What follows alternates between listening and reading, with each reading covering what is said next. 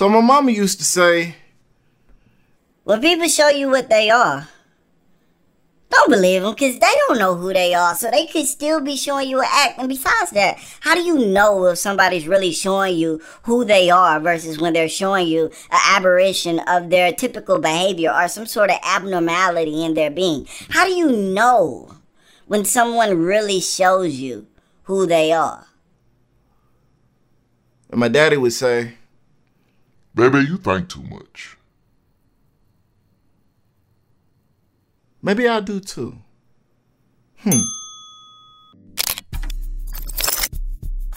Lessons from the screen.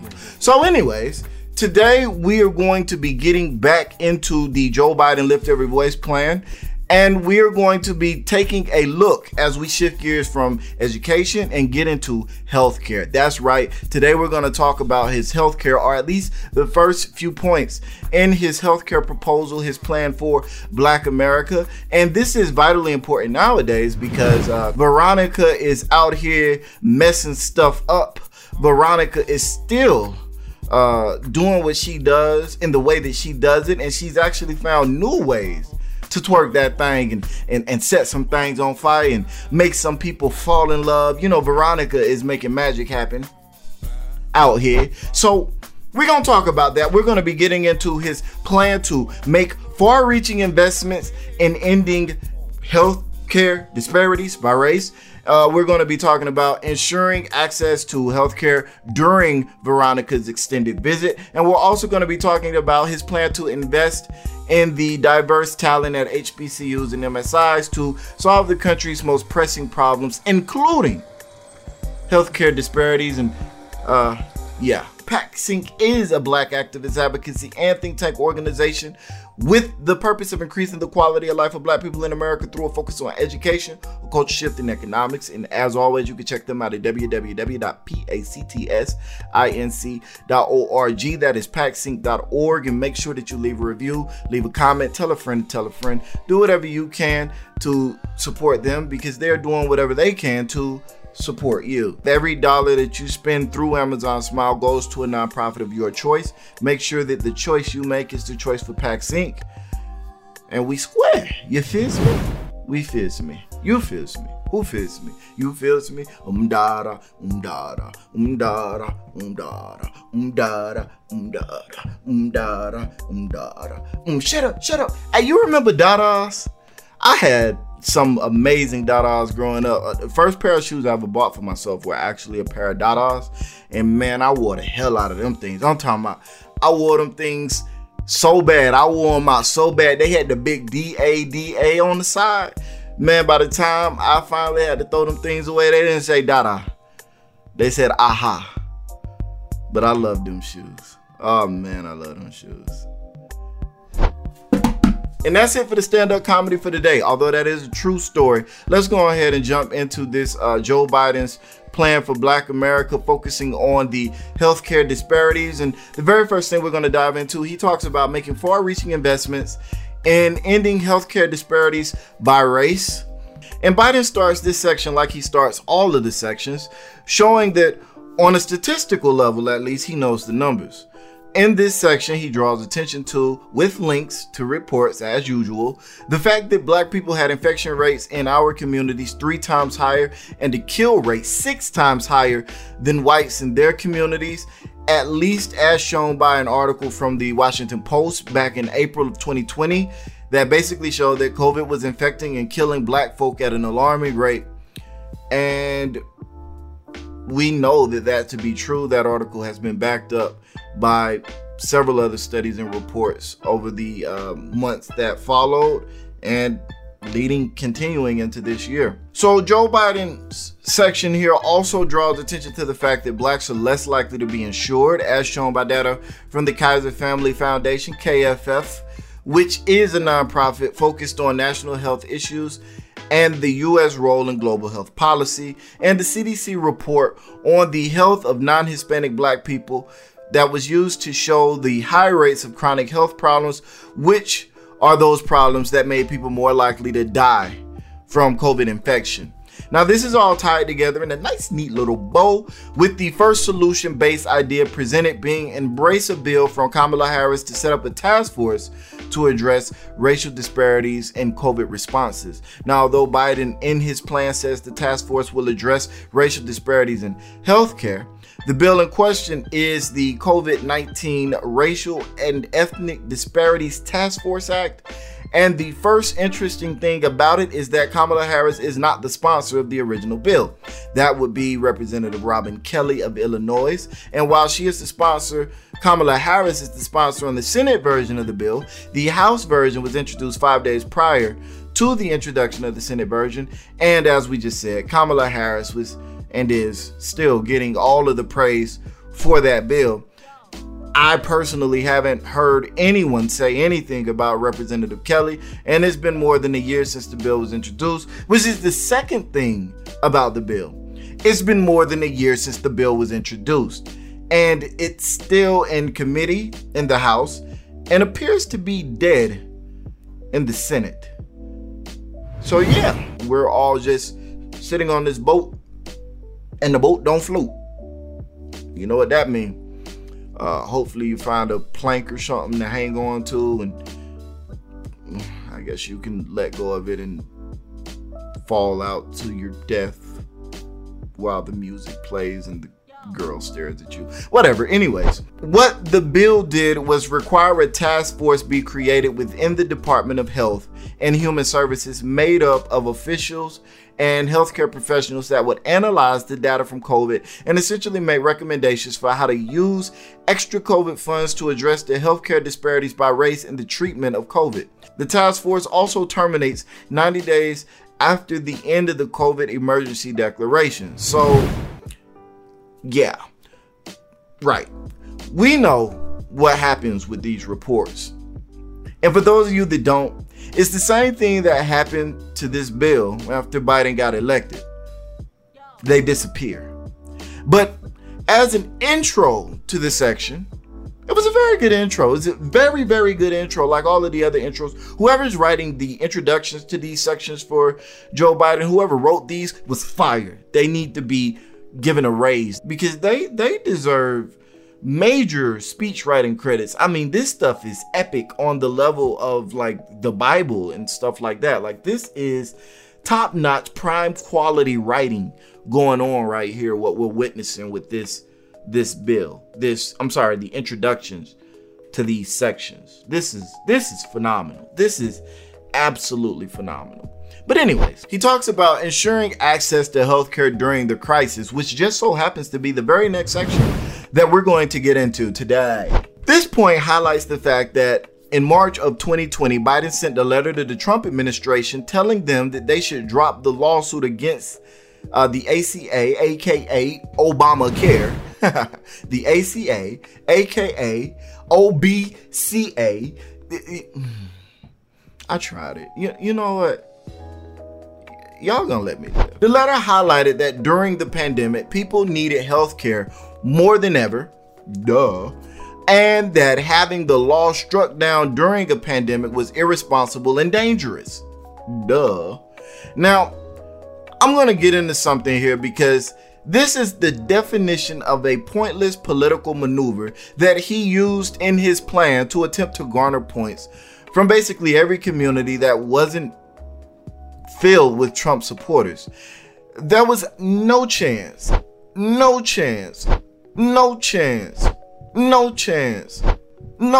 Sorry, got stuck in the matrix. There was no chance that Trump was going to even give this letter a thought, especially not during an election year. And beyond that, it shouldn't even be listed in this document, as it's not something that would be meaningful to the community. It's actually something that is meaningless if he became president. And he did become president, because as president, he could drop the lawsuit himself. And as mentioned earlier, there was no chance that Trump was going to listen. There is literally no point to this even being mentioned in this section in any practical form whatsoever.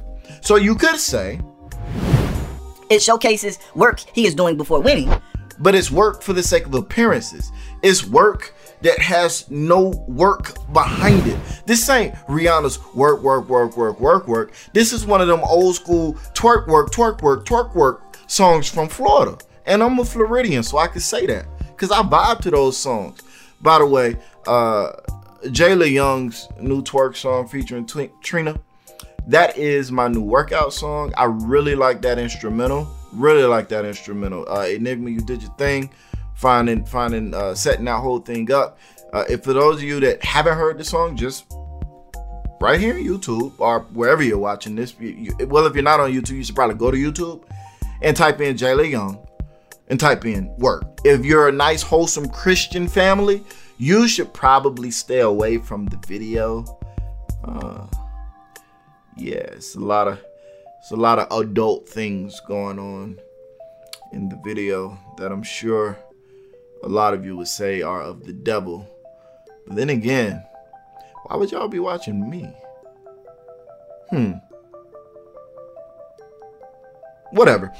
Like I was saying, this whole thing was nothing about nothing when it came from nothing. So, whatever. In any case, he goes on to say what he would do during the crisis to expand access to quality, affordable healthcare for all. And he says that he would create a public option, hasn't done it, and there is no guarantee that it would have had an impact, even if he did do it, for black people in America. And judging from the framing of everything else in this plan, I would venture to say that it wouldn't. Anyways, he goes on to say that it would provide full payment for premiums for COBRA plans. And according to the Department of Labor's website, the Consolidated Omnibus Budget Reconciliation Act, COBRA, told you, man, people, they love their acronyms, man, I told you, gives workers and their families who lose their health benefits the right to choose to continue group health benefits provided by their group health plan for limited periods of time under certain circumstances such as voluntary or involuntary job loss, reduction in the hours worked, or a transition between jobs, death, divorce, and other life events. Now, qualified individuals may be required to pay the entire premium of the coverage up to 102% of the cost of the plan. So needless to say, these plans tend to be pretty expensive, and typically you are on the hook for the balance. But thanks to the passage of the American Rescue Plan Act in March of 2021, that was this past March, Biden can officially say that he has checked that one off the list. The ARPA makes it so that employers who have reduced the hours or terminated employees affecting those employees' healthcare benefits now have to pay for the COBRA plans those employees or former employees take. And those businesses will then be compensated on a dollar-for-dollar basis from the government. So essentially the government is paying for these plans because the employers will pay for the plans and the government will pay the employers back for the cost of the plans. Now, this is in effect as long as the person didn't quit and weren't fired for gross misconduct.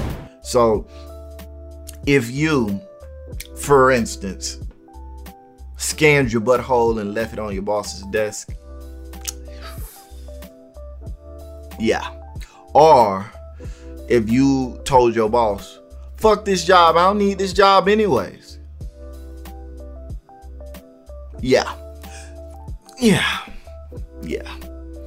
But who does that besides in the movies and besides like people that are really fed up with their job? Other than that, who does that? You know what I'm saying? Who does that? And who's really fed up with their jobs besides probably half or more than half of black Americans? But besides all of that, who even does this stuff? You know, like this is movie stuff. This is movie stuff.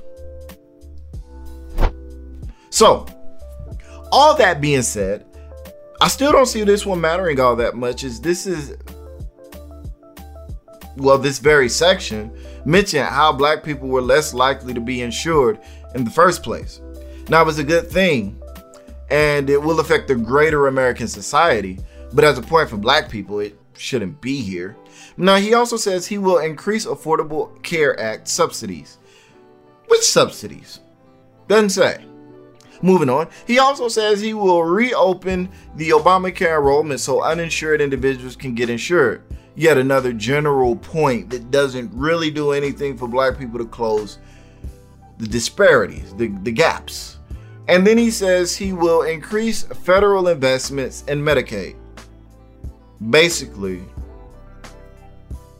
rewind it back like 20 seconds. What I just said applies here too. So then he goes on to say that he will ensure that people, insured or not, won't have to pay out of pocket for COVID testing and treatment. Now, this one's actually directly useful to everyone, and it does provide some ability to close the gap, provided people have access to transportation to get treatment. That also provides people actually go and get treatment. You know, this whole distrust of the government thing and the whole vaccination distrust thing that people have going on. You got to find some way to deal with that if you want to close the gaps here. You have to find some way to deal with the fact that a lot of people think that you are allied with Veronica. And I'm not saying that you're allied with Veronica. I am just saying that a lot of people seem to think that you and Veronica have a very close relationship. They think that you and Veronica have a parent-child dynamic, a daddy-daughter type of situation going on. And you might want to address that, because people are not going to go see you to get treatment for Veronica if they think that you are in cahoots with Veronica. That's all I'm saying. You got to deal with it. But all in all, this is just like the other points. It doesn't really do the job of closing any gaps as established by the introductory section. That's section, not session. I said section. So if you heard session, go get your ears checked because you heard wrong. It does help ensuring access to healthcare during the crisis, but it doesn't achieve the overall objective of parity.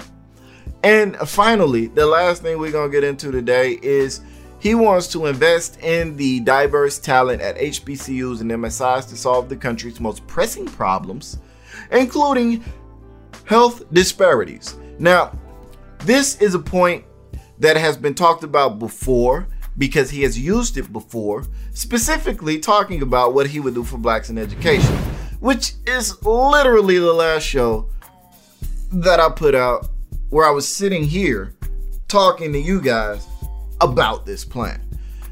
I mean, come on, Biden. This is just lazy. Whoever you got to write the introductory sections, they should have written it. Like, you didn't even try to spin it a little bit to make it not look like the exact same. It's literally the exact same point. All of these sections get a D, but instead of going back into all of the details about this point, if you're going to reuse content from earlier sections, so am I. So, or he's going to make a $50 billion investment in workforce training, including community college business partners and apprenticeships. This section says he will create and support partnerships between community colleges, businesses, unions, state, local, and tribal governments, universities, and high schools to identify knowledge and skills needed in the community and to develop or modernize the programs created to facilitate that training. Now, the end goal of these programs is to lead to high demand industry recognized credentials. Then he asks people to go look at his education plan. Yep, he did that. There are no links or citations in this section, and basically this means a whole lot of nothing.